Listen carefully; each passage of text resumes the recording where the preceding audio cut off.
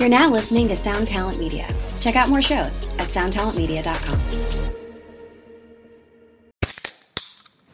Hey, what's up, everyone? I'm Matt Migaki, the vocalist of Cryptopsy and the host of the Vox and Hops Metal Podcast, where I sit down with fellow metal musicians. We talk all about their lives and music while sharing killer craft beers. If you've ever wanted to sneak backstage and share a beer with one of your favorite musicians, well, Vox and Hops is the podcast for you. This week on the podcast, I had an amazing conversation with Morgan Lander and S.J. Jones about Kitty Pig. There is this episode and over 450 other ones to help you enjoy life, metal, and craft beer. So what are you waiting for? It's time to become a Vox and Hops head. Cheers! I struggled in New York, but I don't know. I mean, I think when I started writing melodic music and I started singing, that's when we noticed that girls would show up to our show, and then with girls, their boyfriends would come, and then all of a sudden, then you have a crowd, and then we're like, wow, this is how you make a living, by actually getting people in so that you can get paid to do a gig, you know, instead of like playing for tips. Hello, welcome to another episode of 2020. My name is Corey Peza, here as always with Siobhan Cronin and Benny Goodman. And today we get to speak with... Really? You're starting already? Don't you have enough in this episode? Enough insanity? I like violence. We're talking to Kishi Bashi, who's a singer, multi-instrumentalist, and a songwriter, a friend of Siobhan's that she kind of brought in, and he's a fascinating guy. Yeah, he's awesome. I mean, he's an inspiration to me, as I say on the show, and he talks a lot about getting into the style of music that he's developed for himself, you know, crafting solo shows, going from being a young, budding classical musician, going into jazz, breaking out into rock, and then eventually developing his own solo project.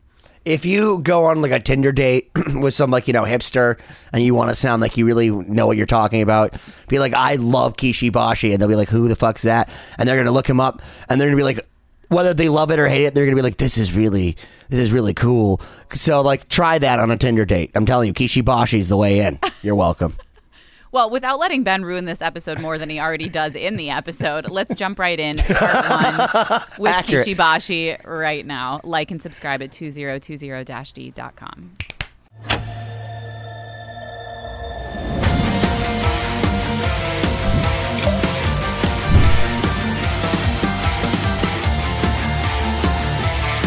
Ladies and gentlemen, welcome to another episode of 2020. I'm Siobhan Cronin here, as always, with my friends and cohorts, Corey Peza and Benny Goodman. And this week, I'm super excited to invite one of my dear friends that I met playing music, the incredible Kishi Bashi, who plays basically every instrument. I don't even know if I can call you violinist, singer, producer. You do everything, and you're so inspiring to me. I was so happy that you were willing to come on our crazy show. And welcome. I can't wait to dive into telling your story to all of our listeners, wherever they may be. Wow. Thank you. No, so it's so great to be here. Yeah. Thanks. Yeah, I'm super excited. So maybe we can start off. You just wrapped up a little bit of a tour, right? Can you tell us maybe about what was that and what you were doing? Yeah. So it's been 10 years since my debut album. So, I mean, since the beginning of Kishi Bashi, my solo project. And so it's, we just kind of played the album straight down from top to bottom, and it's 2 US tours, 3 weeks each. And so just wrapped that out, 2 legs of it. And I was exhausted a couple of weeks ago, but I don't know. I think I'm doing all right. Yeah, no, I feel you. We've been going for almost 3 months now. I mean, totally different style of music, but I'm of in the twilight zone right now in terms of traveling. It's 3 weeks is kind of the ideal amount of time, I think, to be traveling. Then after that, you kind of lose your mind. Yeah, you've been on 3 months straight, or have you any time to go back? Not really. I mean, so we did a support tour. So for those listening, I'm out with Starset right now, but we did a support tour where we were opening for an arena band. Mm-hmm. We did that for like 4 weeks, and then we had basically 2 days to sort of flip our production. We were just sitting in Nashville, so it wasn't really like any rest time. We didn't go home or anything, just had to go get more of our gear, and then we immediately went out on a big headline run. It was like more or less 5 shows a week for the remainder of the 2 months. Oh my God. So I used to tour hard. But I used to do like 5-week US tours, but I can't do anything more than that. I start like, it's not fun anymore for me. Yeah. I'm starting to feel like that. Like maybe a few years ago it was okay, but now I'm just kind of like, all right, this is too much. Your show, I'm sorry to interrupt, but I just want to make sure that people that maybe haven't heard you yet, because I had a chance to check you out today after Siobhan kind of like gave us a little heads up about you, and I was curious because she mentioned that you're a multi-instrumentalist and you do all these things, and so I went to your website and went through your a bunch of your videos, and first off, they're crazy. Like you have like the super creative mind when it comes to like presenting your music and also your music. It looks like you do a lot of like live looping kind of stuff, or at least in some of the videos it looked like some of that. What does a tour look like for you when you're doing your solo music? Yeah, I mean, I usually have in the beginning I was just by myself, and that's when I'd rely a lot on looping, beatboxing, making beatbox loops and playing violin, and then accompanying my voice with the violin. And then I started adding more people. So, but recently it's usually a 4 or 5 piece band, full tour. I have a, tour manager, a sound person, lighting. I have a couple confetti cannons, that I blow off. Real deal. Production value. I love these I keep buying confetti cannons, I just bought some lights, so I own some lights now, and just kind of like. Did you go down to like Ultra in Miami? You saw like Steve Aoki blowing that shit over everyone. You're like, fuck. I gotta mix this with my violin. It's gonna be revolutionary. I need some cake. I need to throw some cake, or whatever. Oh yeah, dude. How much do the venues love you as they clean up all the confetti? They love me after I pay them between $250 and $500 to clean up. It's not like Flaming Lips. It's not like it's not gross like cake, So or like champagne and feathers, or like some bands do that, Oh my gosh, that sounds like a nightmare to clean up. Yeah, they hate those bands, or like Gore or something. But it's just like light confetti. You can just sweep it up, But it adds so much delight to the one of show. my first jobs was working at Tweeter Center, which is now Xfinity Center in Mansfield, Massachusetts. And I always hated when Aerosmith played, because they have confetti cannons that are of the industrial size. And they fill a 20,000 seat arena with confetti that then they send all the 13-year-olds to clean up for the next week. So, but it makes for a good show. That's what really matters, right? And good memories, to talk to your therapist about with, right? Yeah, right. Well, let's jump back really quick, because I want to fill in some of the listeners. So I met you playing with New Deco Ensemble, and that was actually my first time discovering your music. And it was so inspirational to me, because as a violinist growing up in the classical world and, recently getting into the rock world, I was always inspired by people that kind of broke out of that genre and did their own thing, and especially having something that's like your own show that's kind of violin centric, that incorporates all these different styles and elements. And I'm wondering if you can tell us, for the listeners, how you got started or got inspired to sort of break out into your own genre, how you studied like learning violin. Just kind of walk us through your upbringing when it comes to music. Yeah, I mean, first of all, playing with New Deco was, it's a huge, like, I love those guys, and you guys, it's like it's such a great project. And that's kind of the culmination of like really trying to get my violin to do different things and to play with different people. But initially, I was classically trained through high school. I was kind of serious about string quartets. So I did like played Debussy and Shostakovich. I had a little group in high school. And then I started getting into jazz improvisation. Ultimately, I went to college, and I ended up at Berklee College of Music, where I studied jazz violin, like really improvisation on violin really heavily for like a few years. And so that was my main thing. And then it wasn't until, I was playing with jam bands, and it wasn't until I moved to New York and I was doing like basically like an electric violin thing, but I never really played solid body electric. It was always like a violin with a pickup on it, Okay. So that's kind of, and that's what I did. And so I never get, I know you put like distortion, like I can't put distortion on my acoustic violin. It's definitely harder. Yeah. It's hard. Yeah. Well, I mean, I gotta tell you, when I put like holes in my Amati, the guy who was doing it was kind of upset with me. He was like, dude, you shouldn't do this. But the thing is, for me, it's all about the sound, and I'm playing it. So like, why wouldn't I put holes in my Amati violin? Your Amati violin. Yeah, right. Yeah. Ben does not own an Amati violin. Did you just look up expensive violins? Like, I actually would do, to be hold honest. on. Siobhan knows this. I happen to pride myself on just having an expansive knowledge for useless things, and I happen to like instruments, so I will go to museums and even take pictures of Amatis versus Stradivariuses and I collect guitars and all that, so all that stuff I have a freakish knowledge for it. So I can't play it, but I've seen many a Stradivarius and many an Amati, and I know a lot of those stories, but I don't know why they're good or anything about it other than they're $43 million. Or more, starting at. Yeah, starting out, exactly. Well, let me ask you, so in terms of your musical influences, what made you gravitate towards jazz or other styles besides classical? Because if you were super into classical and then went sort of 180 to jazz improvisation, everything's related, of course, but totally different. What influenced you to go in that direction at first? I think, I got into, somebody bought me a CD of Stefan Grappelli when I was in high school. He's a great jazz violinist from the 40s. He played with Django Reinhardt, kind of established that genre. They call it gypsy jazz. Mm-hmm. Gypsy jazz. Gypsy jazz, yeah. I love Django with the two fingers. Yeah. He inspired the 2 fingers. Les Paul. Yeah. I mean, he was probably one of the probably the first early great soloists on guitar. I'm doing a documentary right now on Les Paul, and we have a whole thing on Django. Okay.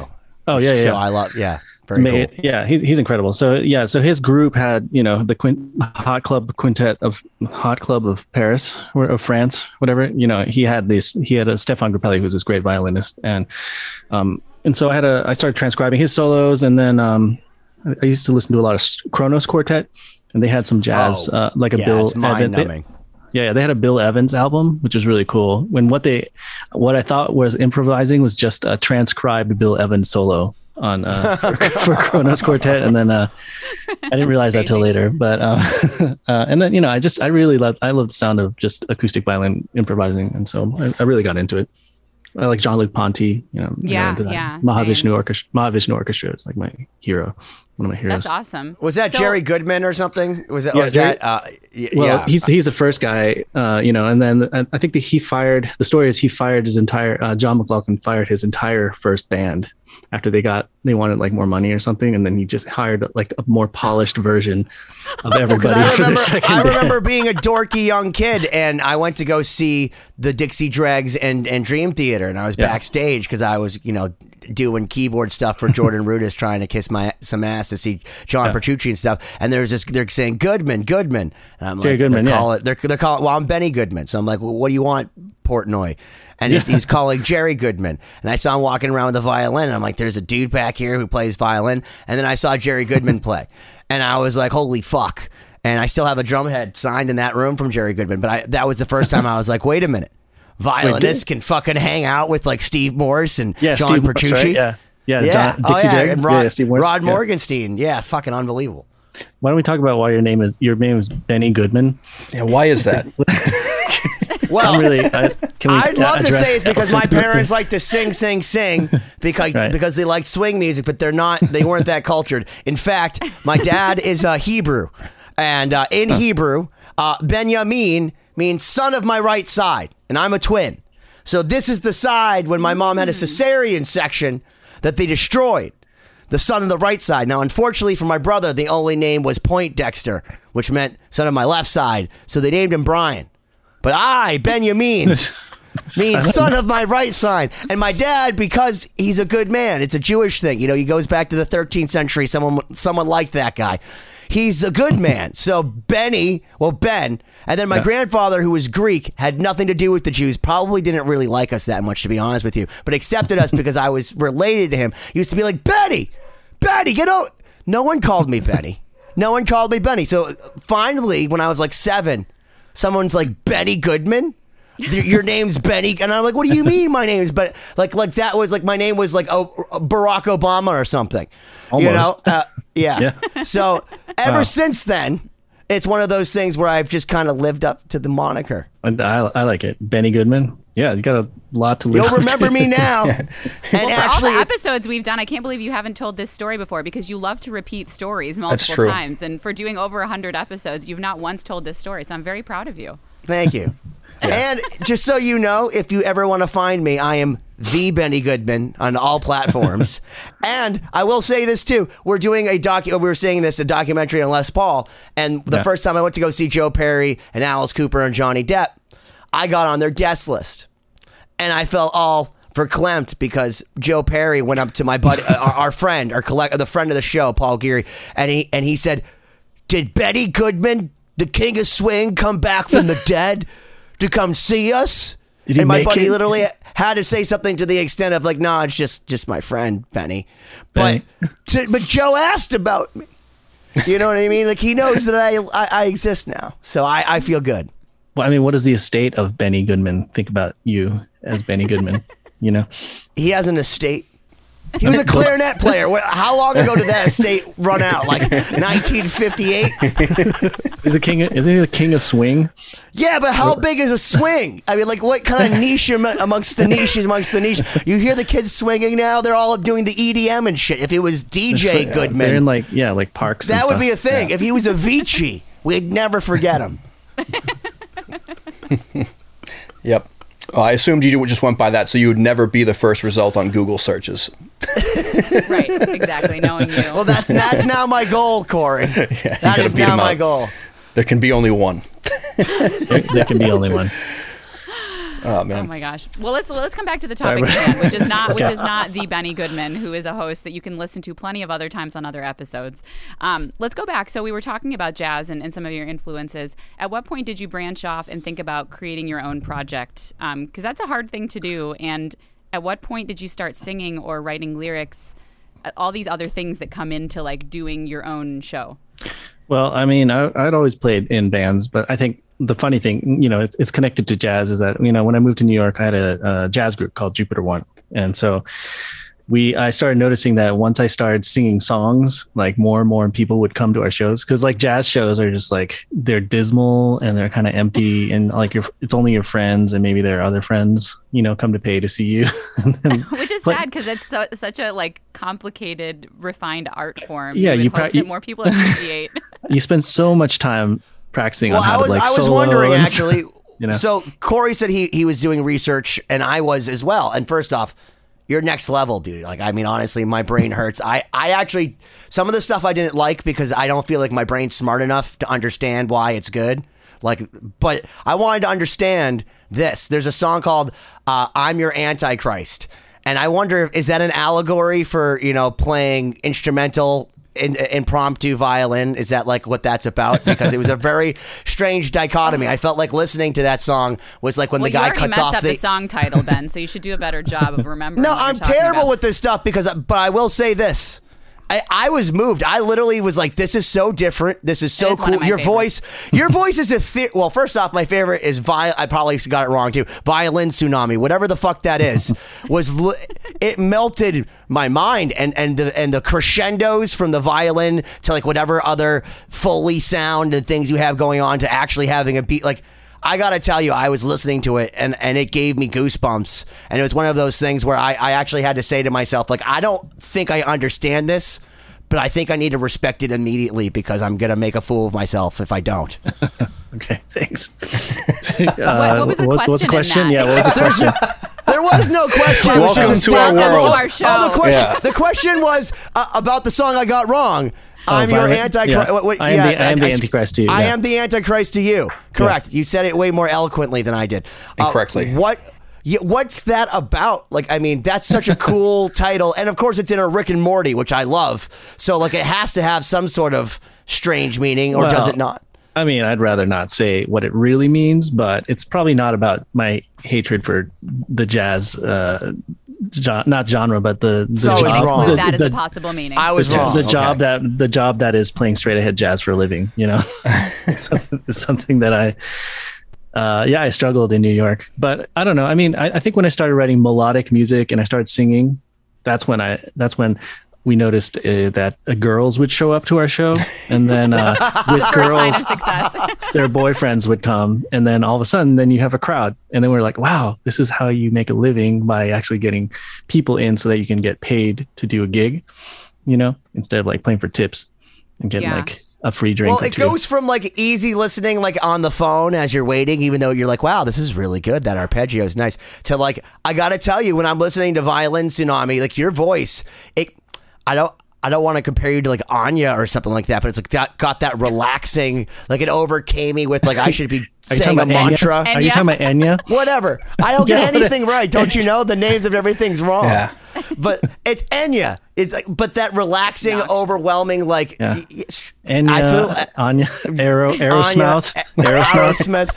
I put the wrong emphasis on the wrong syllable. Sure. Yeah. Well, I am wearing. That's true. I know you're wearing Aerosmith. I'm wearing it. So, but just to kind of go back to that shift, you're obviously, we try to steer it away from this train wreck over here as often as possible. But that for some people, shifting from the style of jazz like that to something that I guess would be considered a little more mainstream and melodic? Like, is there a stigma that you had to overcome for yourself or for others that were around you to do that? Or was it more like, oh, wait, this is actually working and I enjoy it more, when people actually show up to see me?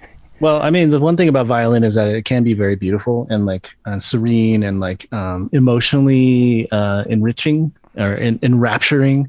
So like I used to be in a rock band so Jupiter One turned into a rock band where I was playing guitar and keyboard, and singing and like doing scissor kicks or whatever we do in rock bands. Yes. But then I didn't really play violin that much in that band. I did a little bit as a novelty. It wasn't violin forward. It was just like rock, because that's what dudes do. They play rock on like guitars and maybe keyboards if you're lucky, But and so I think after really struggling with that band, I started doing solo. Let's see, I started. Well, a couple of things happened. One was like I started having I had a kid, and so she, we had a little baby, and basically I had to be quiet like in our apartment. So I had to like write really soft songs like a lot of times, like when they're asleep, and I think a lot of that really helped me to just not be like, I can make non-aggressive music and be like make chill music or beautiful, like quiet music and feature my voice more. I think I kind of learned that also because I used to play I toured with Regina Spektor for a whole year, and she has this really beautiful voice, and it's a way to like capture the audience by just her voice being really loud and her piano, and so I kind of got inspired to be like, and she let me open up, for a whole tour and stuff like that. But I think just basically it's like, it took me a lot of to come down from, Mount testosterone, and to just our toxic masculinity in music, which is just like, to be able to embrace, like, I want to make beautiful music. And I think the violin really kind of has that sound, like this beauty that I really attracted. And once I started doing that, it was like, it opened a lot of doors, because it's a little tricky to do, to make music with the violin, like a violin forward music sound. Yeah, definitely. I was going to say that was something I very much enjoyed about your music, was that, like, a lot of it has just solo violin and these layers, a lot of layers, but it's songwriter. Like it sounds like you could play it with just a guitar or just a piano and sing it. And that was a really cool thing to me, because it's not just like, oh, look, I'm a violinist and I'm singing over it. These are songs that could live autonomously of whether you play them on the piano or the violin. And it's really good. And your voice is haunting. It's really cool, man, to put it all together, because like your sense of harmony is incredulous. Like, I mean, there's some stuff that you do and it's so subtle, but like it's like Freddie Mercury level, like how many harmonies can I actually do before you get like overtones that are going to offend people? Like, and you do it. And I really enjoy it. And it's like your production too, when I was listening with headphones on, it's like some Pink Floyd shit. So it's like that psychedelic crap going on. I don't know what it is, like some binaural shit. I mean, I like, actually, Pink Floyd is a big model for my early sound, like acoustic guitars, like a lot of synthesizers. I like analog synths. So, well, you're on to something. I've heard. They're still here for a reason, So, I don't know. I think, thanks. I think, I actually love analog synths. I just got a Korg Prologue. Do you guys know that keyboard? Oh yeah. I don't know it specifically, but I'm sure it's amazing. I love awesome. Like playing around awesome. with I have an NS2000B back here, which is an analog synth. Yeah, and they're so hard to find, but I found one with the gooseneck mic, and it's like my go-to. Korg, which one? The one on top? It's no. I know what you're talking about. Yeah. Yeah, it's like the best vocoder, because it's like the Daft Punk sounding one where you don't have to really know how to use it very well for it to sound good. I know that one. Yeah, that's from like the early 2000s, right? Yeah, I know that. Yeah, it's like 2000, 2001. Yeah. It's like my favorite one. They make it like a micro Korg now. Yeah. But this is like the full blown. Yeah. Yeah, I used the original analog MS-10. Do you know that one? It's like a. Oh yeah. Yeah, that thing's sick. I love it. It's got these little like cool like flute recorder sounds that are just you can't match it with any other synthesizer. I also have a Mini Moog like original, which sounds really cool. Oh, that's awesome. That's sick. So many fun toys. I love synthesizers. So can we maybe along that track, can we talk about production? Like when you're writing and recording, what does that look like for you? Are you doing a lot of, are you doing all your own production? Are you doing demoing? Are you what's that process look like? Yeah, I mean, in the past, my first 2-3 albums, I pretty much made fully formed demos with like, drum tracks and everything, like synth. I use Contact a lot, I use, that, and I have a lot of sample synths, and some of them are like loop violin based. Some of them are like I write on guitar. Some of them are acoustic guitar usually, and a lot of synthesizers. I also have a Juno 106, which I like a lot. But yeah, what I do is I ended up like I make the beat. I use Ableton and Logic, Pro Tools if I have to, but actually Ableton a lot. I like that a lot. It's really highly creative. I'll create stuff and then I'll chop it up and then like resample and like use it like a sampler. And then I end up like layering a lot of stuff, and then like as much as I can with different instruments, and then like removing things to see if interesting things happen. So I ended up like even if I wrote it on a guitar or a keyboard, the song might actually end up being something featuring something that's like not originally intentionally something I wrote with the song. So so you hyper layer it, and then sometimes you take out the original tracks that are like the bottom layer of Jenga. Yeah, to see if it floats on its own. Yeah, see if it floats or if it's actually interesting. Because sometimes something happens where it's just like that's interesting. Super cool, man. Yeah, I do that. But then recently, my last album, Omoyari, was like I recorded with a full band, and that was awesome. Just kind of like 1 week in the studio. I had all the songs, everything arranged, or everything kind of fleshed out form wise, but and one song a day in the studio with a really good band. It's like something. That's awesome. It's great. Let me ask you, when it comes to songwriting, is it something that you explored a lot while you were in school at Berkeley, for example, or did that come from playing with the rock band? Have you always kind of been a songwriter? Because that's something that's interesting to me among the various guests we have. Is songwriting for me, I find is difficult, but I'm curious to see how you got into it. I definitely listen to a lot of I like Bob Dylan and the Beatles and Paul McCartney and Leonard Cohen. What else do I like? I like Pink Floyd. I don't know. I just like a lot. You definitely hear Beatles stuff in your harmonies, man. Like I'm like this dude definitely listened to the Beatles. Yeah. I made a mental note of that. And I love that. I also like ELO. I love Electric Light Orchestra. I'm a huge fan. So that's like kind of orchestral. So ELO and Pink Floyd, those are the kind of sounds that I modeled a lot of my first album off of. Just like orchestral, lots of harmonies, lots of string lines, acoustic guitars. I used to do a lot of Nashville tuning, where it's just the jangly part, just like kind of keep so you don't have to worry about the beef of the I just notch all that bullshit out. That's what I've learned the most from Corey. Is that if you want to fit as much shit in, you just got to realize that you got to take just cut all those frequencies out. For the listeners and viewers, Nashville tuning is if you take a 12 string and remove all the low strings, so it's a very kind of bright, kind of glistening sound for a guitar. You can do a 6 string too, I think. Yeah. Well, that's the strings you use are the high of a 12 string, right?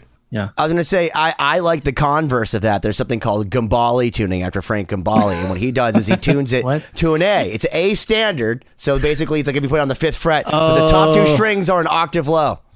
Are you talking about A tuning? It's like no. It's A standard. No. I do know about that. But tell us, because I don't know about it. I just learned about it like yesterday, and my buddy Ben Levin told me it's basically you tune every single down to an A, and then you can just do a massive, crazy solo, like a single.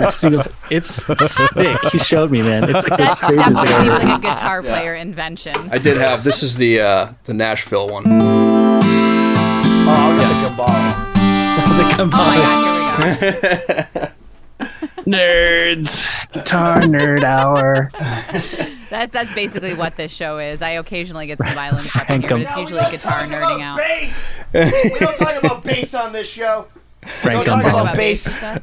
Yeah, well, you just said basically. This is Gambale tuning. Yeah. Do you hear that? So it's just got lower octaves, in other words? So it starts on A, and so I can play...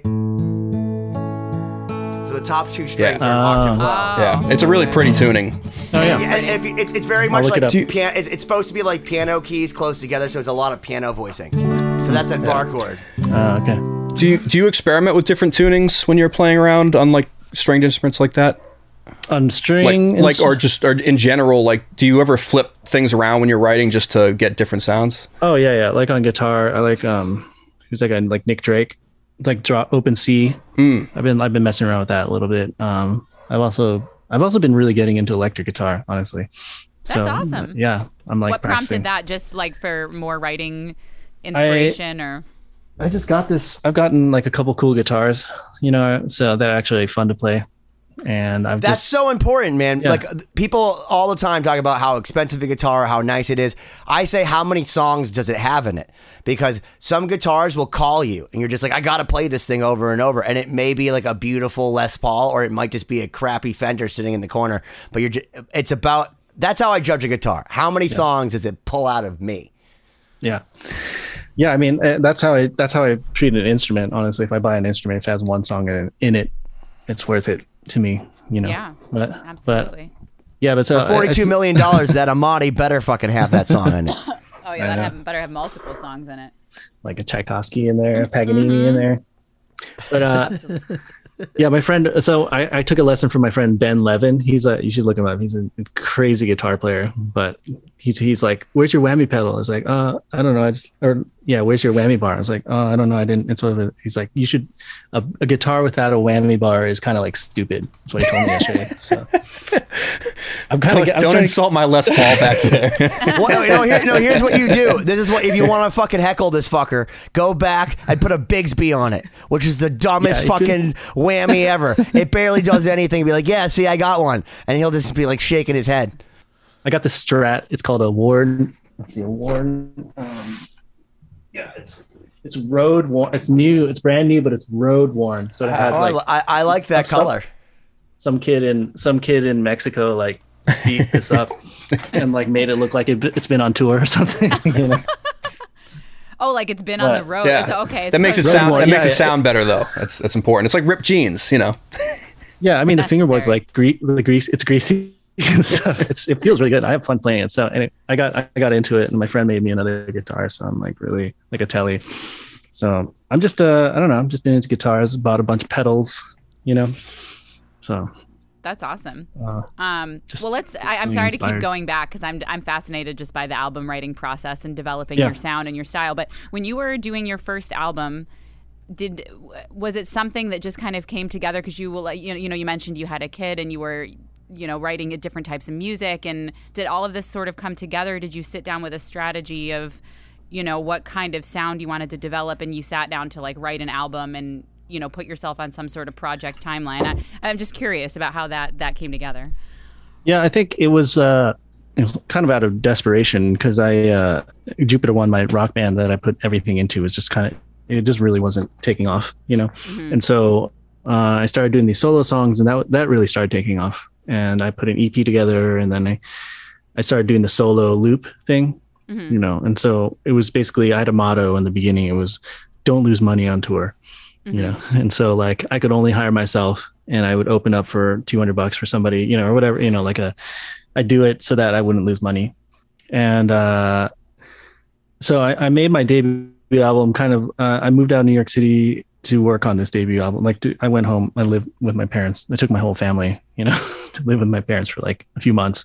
And then to take the financial pressures off of just mm-hmm. like trying to hustle in New York City, which was awful. I felt like a peasant, And so, yeah, it just kind of started with that. I was really desperate, and I put together all these songs that I've been working on and worked hard on them for like 6 months.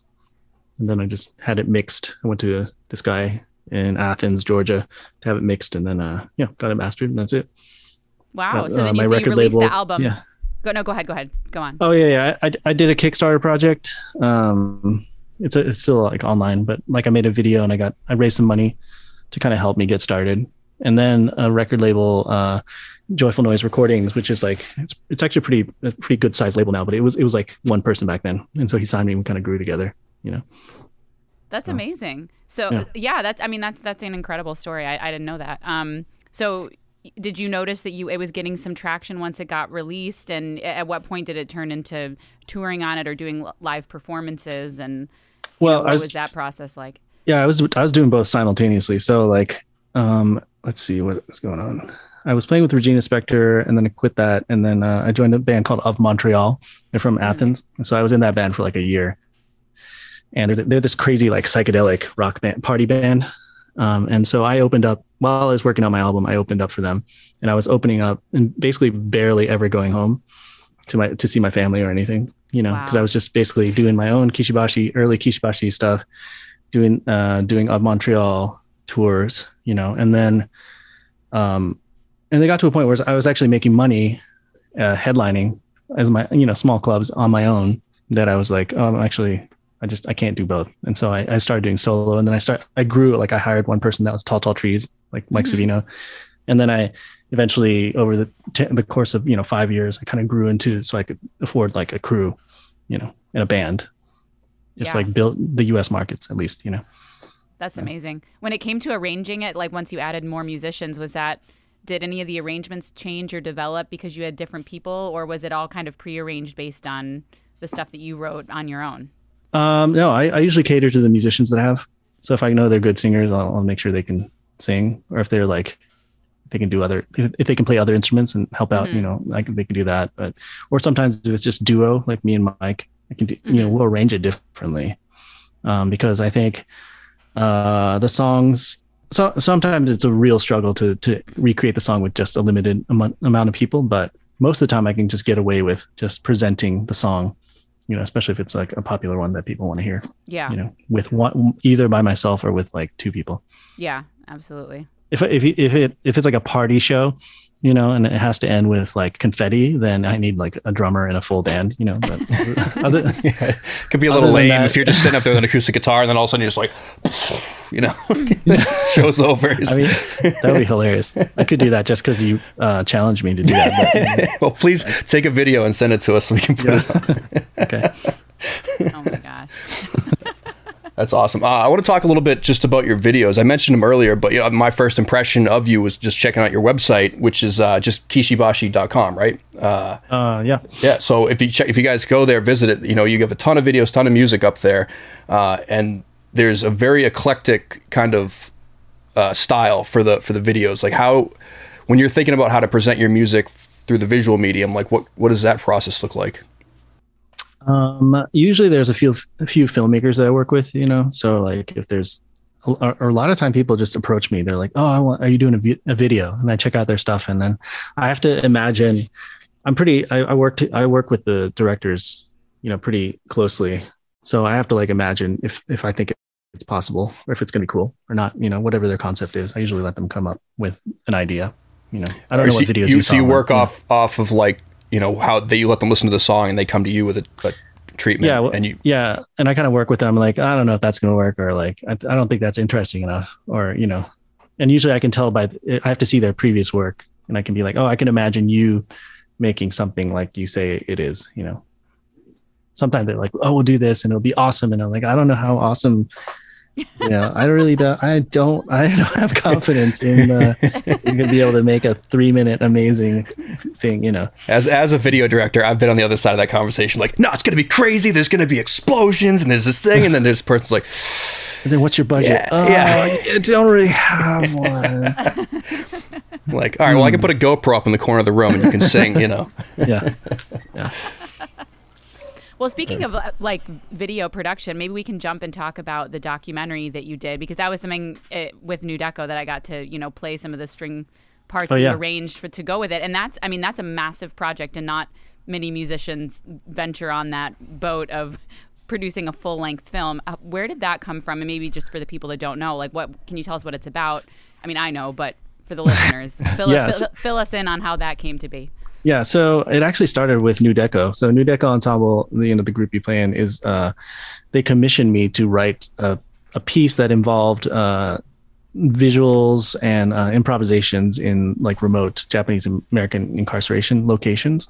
And so as I was going to film these pieces and work on this orchestral piece for New Deco, I had a documentarian document me working on it. And so that became the documentary. And then it's all about like minority identity and like World War II history. And it basically it spiraled into like this feature length documentary, which we premiered this year, but we're actually pulling it out. It's a long story, but we're actually getting distribution now. So we have to pull it out and we're reworking it again. Oh, wow. Congrats. Yeah. Thanks. It's awesome, man. Awesome. Yeah. I can't tell you what it is, what it's going to be on, but it'll be out next year. Wow. That's super exciting. Well, we'll have to stay tuned for that. I think you're in it. Do you remember the cameras? You were at the concert, right? Yeah. The premiere? With the piece. Yeah. At the New World Center when they had, Yeah, you're in it. Oh, cool. Well, that's fun. I hope you know. I hope you're okay. That sounds like I'm totally that sounds like something that Siobhan would have. Like, oh yeah, you're just happen to be on like House of Cards, or you're on this TV show. You're in this movie. You didn't know that? House Cards. No. Yeah, Queen's Gambit is what I was thinking of. He's always making fun of me for that. Well, no, because I remember her telling me like, it was in like someone's room. Like one time I went down to an apartment and then she's like, it's going to be a show on like Netflix, I think. And I'm like, why should it be the biggest thing on the planet? And I told her, I'm like, it's number one on Netflix. And I remember her reaction was, what's number one? What show are you talking about? I want to go see the that. Queen's Gambit. Oh, you're in the Queen's Gambit? Like what just scene? Music. So it's throughout the whole thing. So the composer... Through the whole thing, bro. Oh, that's cool. I didn't write it. The whole show. That's awesome. Oh, you just played it for billions of people to listen to. No big deal. Who cares? You're like my mom talking about my accomplishments more than I do. But the music for that is really good, and the licensed music is really cool too. I remember they have cool songs in it and everything. Yeah. Yeah. The composer's amazing. I mean, he had done stuff with Netflix before, but he's also somebody that is great with sound design. There's something very special about like the types of sounds he uses. It's a lot of it's pretty open, like piano and string centric, but the piano sounds and the way it works with the strings, it's like just filled enough, but still pretty sparse. What's his name? What's that person's name? Carlos Rafael Rivera. Okay, cool. So if you just look up Carlos Queen's Gambit, I'm sure it would come up on But Google, basically, if you hear like a solo violin on that show, most likely through the whole season, which is, by the way, phenomenal and Emmy Award winning. It's incredible. Nice. It's her. And I can tell you this because I said to her that I bet you more people heard you this weekend because Netflix during COVID recommended this show about chess, which sounds about as interesting as watching experimental violin, right? Like that's like so many dudes, right? Like to sit there like that. But instead, it's the number one show on the fucking planet, and she's playing it, and through the back of my speakers, I'm like pointing to my fiance. I'm like, that's Siobhan. She's like, can't you just watch the show? I'm like, but no, but that's her violin. You're like, but yeah, but I'm trying to watch what's happening over here and you're fucking yammering about a stupid violin. That's pretty true. You really painted that picture of COVID time. Oh yeah. Quarantining. Yeah. I saw what's the actress Anna Taylor-Joy, Northman. Yeah. I saw The Northman the other night. It was really good. Oh yeah, I haven't seen so that. Fucked up. Yeah. The North. Have you seen The Lighthouse or Witch? The Witch. I think I saw that Witch one, whatever. Witch. Same director. It's really fucked up. Lighthouse with Willem Dafoe and I'll have to check it out. Yeah. Talking, mentioning COVID, that was kind of like our original like master topic. Obviously the show's called 2020, because we started in 2020 because of COVID. And one of the things we used to always ask is like, how did you spend your time? Like, especially as a musician, a touring person, or right? Like what was that period like for you? Yeah, I mean, two things. Let's see, I was not touring. I would hope not. It'd be a very lonely tour. Yeah.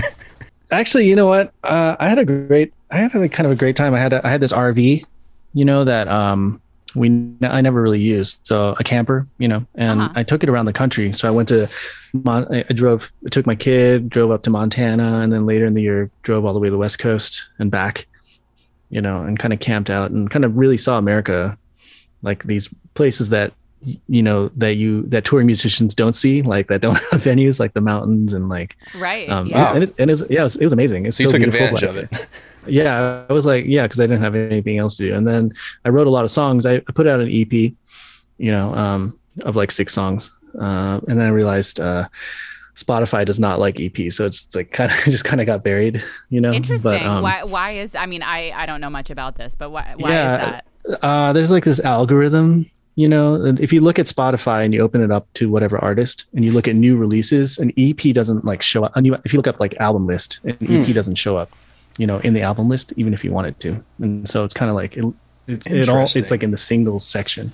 But what if you're like Alice in Chains and it's like Sack, where there's like songs that you have to hear? Like, are they really gonna like push that down like the Memories at Camp? Well, if you're Alice in Chains, and if you really want to hear Alice in Chains, you probably go there and dig deeply. But if Diggs Mudvayne, yeah, they're not really worried about bringing in the new fans. I don't think they're. Wait, is that guy alive? Didn't he die? The Alice in Chains Staley guy? Lane Staley, yeah.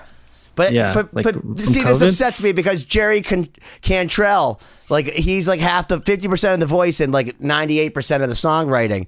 So like it still sounds like Alice in Chains because that William Duvall guy, even though he looks drastically different and has like a fro, but like it sounds like Alice in Chains. This bothers you? You can't sleep at night because of this? Well, I don't understand why everybody. There's a lot of reasons he can't sleep at night. That's true. It's usually the Adderall and the cocaine mixed with the caffeine, but Yeah. Speaking of like, you must pay attention to like the algorithms and like how I don't pay attention. My label does. Yeah, well, so that you're forced to kind of like one thing we talk about a lot with people is like the singles game versus the album. Have you put any thought into that side of things? Like do you experiment at all, or does your label ask you to experiment with things like that to see what catches? Yeah, my label's always trying to make me put out new music, but I'm really unprolific. I put out an album every 2 years, and that's about it at minimum. I just work on, I really don't like releasing stuff unless I feel like it's ready. Why don't you just make an EP that's like just call it an album? I think the algorithm's smarter than that. So okay, I could just make an album. I don't know. I learned my lesson. I just know that I go out there and a lot of people don't know the EP. Like they don't even know it exists for some reason. All right, I have an idea. Why don't you make the last song like 23 minutes and most of the end of it's just noise? So it clocks in at 78 minutes. How could you have to break it up into multiple tracks though? Noise 1, noise 2, noise 3. So, I was told that multiple tracks is really the way to go. So you could have like a punk rock. But what if you're Tool and all your tracks are 14 minutes and you have 6 songs, but it's once again, 84 Tool's minutes? Not trying to find new. They're not confused. I'm just confused. Not helping. What about these giant bands that don't need to break through? What about Stone Temple Pilots, man? I love Stone Temple Pilots. I saw that was one of my first concerts I ever saw. They're so good. They were. I want to say they're good, but actually, let me think. Okay, it was actually. They actually didn't sound good compared to the Flaming Lips opened up, but they were like an unknown like band. But I do remember them like smashing. This is like 1992. That's they were like smashing. They put like rubbing alcohol on the cymbal. They light it on fire. Yeah, that was like their thing. I remember that. And then Butthole Surfers closed. And then I remember they were supposed to open for Stone Temple Pilots, but Stone Temple Pilots wanted to go home, or they wanted to like leave earlier. So they switched the order.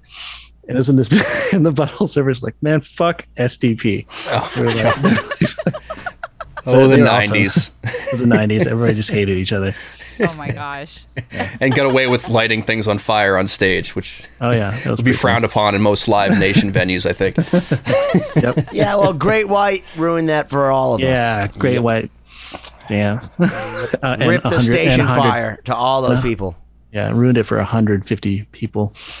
I think it's even more than that. Rhode Island winning. Warwick, Rhode Island. Yeah, right. That place? I remember that. I played a gig there a long time ago. Yeah, I'm about 20 minutes away from there. Oh, really? Yeah. Oh, my God. Yeah, so the two guys are in Boston area. I'm, right now on the road, but... Oh, that's why you have Aerosmith shirt. It's like required dress code. Yeah, they hand out to everyone when you're born. Yeah, my Red Sox hat is in the other room. Yeah, right. Mandatory Red Sox Aerosmith gear. Next to your Extreme shirt. Oh, whatever. see, that's much more realistic because I actually love Extreme even more than Extreme Aerosmith. I love it. I met that guy. Nuno's my boy. What's that guy's name? Gary or Nuno? Which Gary not Nuno. Sharon. Gary Sharon. Yeah. He's the man. I played on an album of his called Tribes of Judah. Dude, I remember I saw Tribes of Judah back in the day. Did you play with him live? Yeah, like one gig, I think. I was just That's I played violin on something. I can't remember. That's cool, man. With Mike Mangini. He's like from Dream Theater and he's like a legendary drummer. He has the fastest drum. The interval between two drum hits. He's got the fastest in. He's a fucking freak of nature, dude. I mean, literally, Mike Mangini's the almost total indiscernible. freak of nature. Is it one note or two? Has nothing to do with music, but he's fast. How did that come about? Yeah, he's also the first one-handed snare drum guy. Like he can do a snare roll with one hand, which is like still difficult to this day. One of my favorite Mangini stories. I mean, I've met him a few times. He's a slightly weird dude, cool but quirky as fuck. Like not like what you would expect. Like you meet the professor from Rush, Neil Peart. Like that guy was very like a dignitary. Like he rode his bicycle around town and like wrote poems. Mangini like doesn't. You meet this guy, like, oh, what's going on, man? How are you? Yeah, that's cool. And someone made fun of him because he reaches really high. Like if you look, he has like a Gibraltar rack or whatever with all of his cymbals, and he's like always constantly doing this. So someone said something to him, so he just raised it like a foot higher. So if you look and you watch Dream Theater play, he's literally not only playing the craziest thing, he's like going for like 4 hours with his 6 like rototoms and his 300 ancillary drums that he's just hitting with foot pedals and stuff. 4-hour Dream Theater show. Oh my yeah, gosh, it's fucking ridiculous. It's only 7 songs. They're like Tool, Hold Our Beers. Yeah. Hold Our Beers. You think your song's long in 13 minutes? We got an opus for you, motherfuckers. Oh my god, Mike Mangini. I was I met. Just so you know, I love Mike Mangini. He was just wrong for Extreme because you can't have 2 Nunos in an Extreme. Yeah, I went to Berkeley, so I got connected through that. To answer your question. Interesting. Okay. I don't know. I can't remember how I got that gig, but I did it. That's good. Well, it sounds like Berkeley cares about their students having careers to some degree. I don't think Berkeley didn't do anything for me. Okay. I found that gig. Somehow. I was just gonna ask, did you actually graduate from Berkeley, or did you do what you're supposed to do and just connect with the artists and get the hell out of there? I'm a good Asian kid, so I have a college degrey in film scoring. That's what I got. I got something practical. Yeah. That's amazing. I was I've long since finished school, but I'm always looking at the Berkeley online class. I've taken a few, but I was interested in doing the film scoring. I think they do a master's now that you can do online. So I think they definitely have some courses, but it's probably easier to do it on campus. I don't know what it entails, but yeah. If you're into film scoring, there's probably a lot of online stuff. I've done some online mixing classes from like other places. I wouldn't give Berkeley any more money. But I don't know why you would lower yourself to Berkeley, man. I shouldn't shit talk on Berkeley. That I like my experience there. It's just No, but Berkeley. Everyone I've ever met from Berkeley, I feel like it's just like it's more about who you meet there or what classes you fuck off to go. It's a hub. Yeah, it's a hub. Yeah, like all my friends. I have a lot of friends who are professionals now that I keep in touch with. It's cool. Yeah. Unless you're Shota Nakama, who fucking graduates, but they like started his own department after him because they're like, oh, you sold out Symphony Hall. Maybe we should make this a thing here. Maybe you can bring more money into our school. Right. Exactly. They're like, all those Japanese kids will now come here because of you. You didn't matter when you were in Osaka, but you matter now. So now all the people from Osaka will come here. Ben's referencing a previous guest, Shota Nakama, who came from Japan, went to Berkeley, and basically started video game music like as like a thing. And now he's a video game orchestra. Like he would do live concerts. Yeah, and so he created the video game orchestra now, which is a huge international thing. But he started that as a kind of a club at Berkeley, and they ended up turning it into a course. Like Zelda, like playing along with Zelda and like that kind of stuff. Yeah, except now he like writes for Final Fantasy in the Marvel universe. So he's like, oh, Zelda, you may have heard of me, Final Fantasy. Is he a famous game composer, or is he the live game? Yeah, both. He played okay. so he headlines like PAX. So yeah, and then he's- he'll go play Brazil in front of 100,000 people because he's a He's psycho. not answering the question. Yeah. I don't know. Go ahead, Corey. No, I was gonna say. So he basically got into everything through doing basically covering the video game music, and has grown it to such a place now where he's now connected with the actual, composers, and he works with them closely, and has done some pretty incredible stuff. Okay. And he's been on the show, so if you guys go back to our archive, you can watch him. He's a fascinating guy. Good shit. Likes Japanese whiskey, and Japanese whiskey. I like Japanese. so good, whiskey. so good, so Yeah. good. Hibiki. Oh yeah. Now I'm thirsty. Right. Well, I guess in our remaining time, since we're coming to the end of the episode, I think Corey's kind of the official timekeeper here. Yeah, we got about 7 minutes left. Okay. So what's coming up, in the next few months for you? Like what's your plan? What can people look forward to in the world of Kishi Bashi? Well, I'm officially just supposed to be working on new music. So I'm just kind of experimenting. Supposed to be? Is this a record label demand? Son of a I'm bitch. taking a break. To write some songs. Yeah, basically. What I do is I go through my phone. I make demos here and there. I put down ideas here and there, and then I go through, once it's time, I go through all my ideas and I kind of like think about them and work on them, and over like what I've collected over the past 2-3 years. Are you like Kirk Hammett though? Like if you lose your phone, like you're gonna be fucked. Like you'll be like, dude, I had so many riffs that were good. Kirk Hammett's problem. Just riffs. Did you not hear about that, dude? Just like riffs on his phone. He literally they said he didn't get any songs of the new Metallica record, which I'm sure equates to gajillions of dollars of publishing, because he's had them all on his iPhone and he lost it because he didn't have it backed up to the cloud. He didn't have it back. I have it back to the cloud. Yes. Yeah. I can't believe seems Apple's like a little not bit of just a like space cadet. But I feel like Apple secretly has it. They're just like, just ask us for it. We'll give They're it to you. holding, You've had it the holding whole on to time. it for the highest bidder. Yeah. A few I'm years sure. from now, they're gonna be I'm like, sure by they the own way. the rights as soon as you put it on there. It's just like, all this music is now owned by Apple. It's Yeah, like some execs, they have like a club where they go in and like secretly listen to like Like Release the the cloud They're- and they're see like- what's they're the like, most hey- valuable thing. Yeah. Hey, remember that Wu-Tang record you weren't allowed to hear? We got the whole thing on repeat and 5 of Kirk Hammett's riffs you never cared about. just voice memo riffs. They listen. Wait, is that the Wu-Tang album that they sold to that guy Skerrick? Martin Shkreli or whatever his name is. Yeah, for $1 million or something. The pharmacist guy who was like taking people's money to like kill them. Yeah, he it was awesome. that guy, he's such an asshole. He's like the most hated person on Wall Street. Yeah, way to go, RZA. Way to profiteer off that douchebag. $1 million. Dirt McGirt's turning Kidding? over in his grave. Good for them. Make that guy waste his money on that. Like that's Yeah, no shit. He can pay me The for fight- all the crap on my phone if he wants. How great would it be if RZA came back out and was like, yeah, the album fucking sucked. It was actually only an EP, so no one would hear it anyways. It's probably just yeah, probably. Got lowered on the algorithm, even in space. Yeah.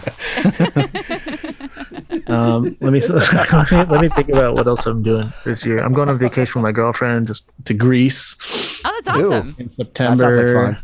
Yeah, it's gonna be cool. And I'm playing with some orchestras. I'm playing with the UGA Symphony, so I'm doing a lot of orchestra stuff. UGA Symphony, and then next year Asheville Symphony.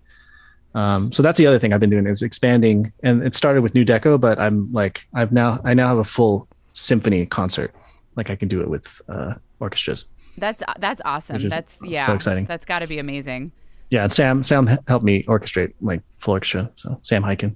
That's awesome. Yeah. So Of your music? Yeah. Yeah, New Well, Deco. that's fucking wild, bro. Yeah, That's I'm like- awesome. yeah, so I've been playing I played with a bunch of symphonies. Hold on. Wait, can I give you a serious suggestion? Sure. So, like, I you can't should- wait. You should totally be like Ingve Malmsteen, right? Like you're a like composer. Yngwie- You have your you like should show Bring up on with the your Fury? big fluffy. No, bring up your big fluffy Bach shirt with all like the ruffles, and just Okay, go up yeah, there with the huge, like you're an Yep. Amadeus or some shit, and you should be up there looking like you're from the 18th century. But And he when you- doesn't and need just that. own He's it. got his own thing. Why? No. Yeah, But this now is a he great has an suggestion. orchestra. How often do you get to wear like ruffles as a dude? Yeah. You want And it's me to appropriate. be pompous? I can do that. Bring out my ruffle. Yeah, like a wig. That is very Powder- Ingve. That is powder- synonymous with Ingve. Yeah. Yeah, Yes, the powdered wig Bring must this- make a comeback. and I should have a meltdown on an airplane and have it recorded. Have you seen that? Have you heard that one? I have not. Oh yeah, but yeah, no, maybe the donut. Like Ingve don't like donuts, and he's like, I'll bring the fury or whatever. Oh, yeah, I'll bring the fury. Yeah. He's like that's great. Yeah. So if you need any more great ideas, Ben's available for consultations and career advice at any time. As long as you distract them from us, you can give you a good discount. KJ Wallen, when he was doing his tour, the guy from Breaking Benjamin, unbelievable guitar player. He's going to he said he couldn't talk on stage. I'm like, bro, just pre-record it and don't use any backing tracks and then just play your pre-recorded talk. You call him KJ? You call him KJ? That's his Instagram name. His real name is Keith. Yeah. Keith. No, I'm calling him KJ. Ben doesn't remember any of the proper titles. No, I know that his name is Keith. He's cool Keith to me, but I don't want him to be confused with the rapper. So I just want to call him by KJ Wallen, the @ sign before, so you can find who I'm talking about. If you don't know the guitars from Breaking Benjamin, just trying to help other stoners out there. I used to do a bit. I used to have the sampler, and I used to do a bit where I press like a little banter button. Oh, really? I'd be like, hello, how's it going? Oh, shit. What's up? My name is this. Yeah. See? You thought of this he first. Was ahead of you. Yeah, I do that. I'd be like, hello, hey, how's it going? How's it going? Like blank. I'd say like Cleveland, and it's like, and then I'd like, people would catch on, and then I'd like drop the mic. I'd like leave it off and it would keep talking, and that was like my joke. In fact, that was like for my lonely solo shows. That's incredible. That's great. I'm glad I'm not the only one to have that idea. Yeah, and I'm glad that But hold on, did it work? Yeah, people were just like, what the fuck? Dude, proof of concept. See, this is great. I come up with an idea. I manifest it through his destiny, through time and space. He comes on our show. And then now I'm going to go to KJ Wallen, send this fucking piece, be like, dude, it works. Us together, we actually projected ourselves to the past, to this dude. Dude, that could be for any singular event in human history. You could think of it right now and then project it back. Like, I don't know, the light bulb, human flight. Yeah, I don't know if that would be true. If you could project back, I don't think you would have come on our show. But we're glad that you did, man. We're glad we tricked you for just long enough to make an appearance. Oh man! Thank you so much for hanging with us, though. Yeah, I gotta be real. I'm so glad that you're the guy behind all that craziness that melted my mind. Because if you guys haven't heard Kishi Bashi, I swear to God, like, you're not going to be disappointed. Like, whether you love it or hate it, you're going to feel something about it because it's fucking wild. And I love you, man. Like, I think this stuff is great. And the fact that you're in Rick and Morty, like, I know I have a whole group of friends that could care less about any of this stuff, but they'll listen to you just because I said that. So I really think it's worth, smoking that joint first, listening to like maybe Sean on Your Crazy Diamond to get in the mood, and then being like open-minded to some music maybe you haven't heard and inviting some violins into your heart. Okay, thanks. Yeah, Kate, thank you so much. No, I really are an inspiration to me. And like, even in Lost Symphony, I've taken some of your tricks of layering violins. Oh, okay, cool. Yeah, so it's awesome. Definitely played into some of the stuff that we've done. So, and I encourage people to dig through the depths of Spotify to find that EP and give it some streams. Yeah, because it's called Emigrant EP. Yeah. Oh, they definitely don't want it here in America. Nice. But yeah, I guess for everyone listening, where can they follow you on Instagram or socials, wherever you're going to be announcing any shows or upcoming songs, anything? Yeah, KishiBashi.com. I'm on Instagram, Kishi_Bashi. It's me. That's him, the man. There with all releasing his music. Santa Cruz Mountain. I know I'm going to follow him. Yes. Great. All right. Well, thanks again for hanging with us, guys. Check out 2020-d.com, and we will see you next week.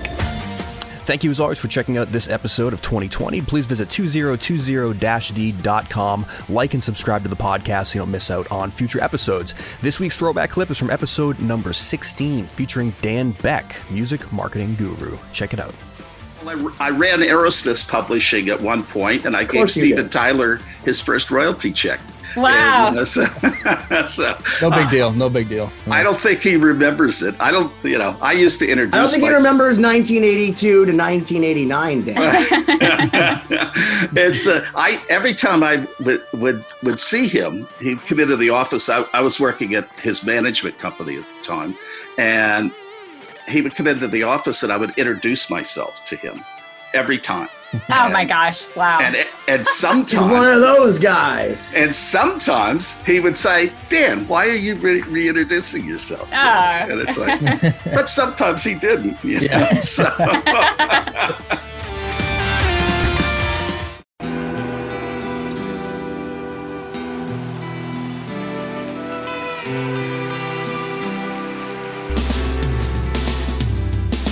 I don't think it overstates things to say that the Beatles were the greatest gift to entertainment and culture of our time, a secular religion, if you will, with their universal appeal and demonstrable impact on people's lives.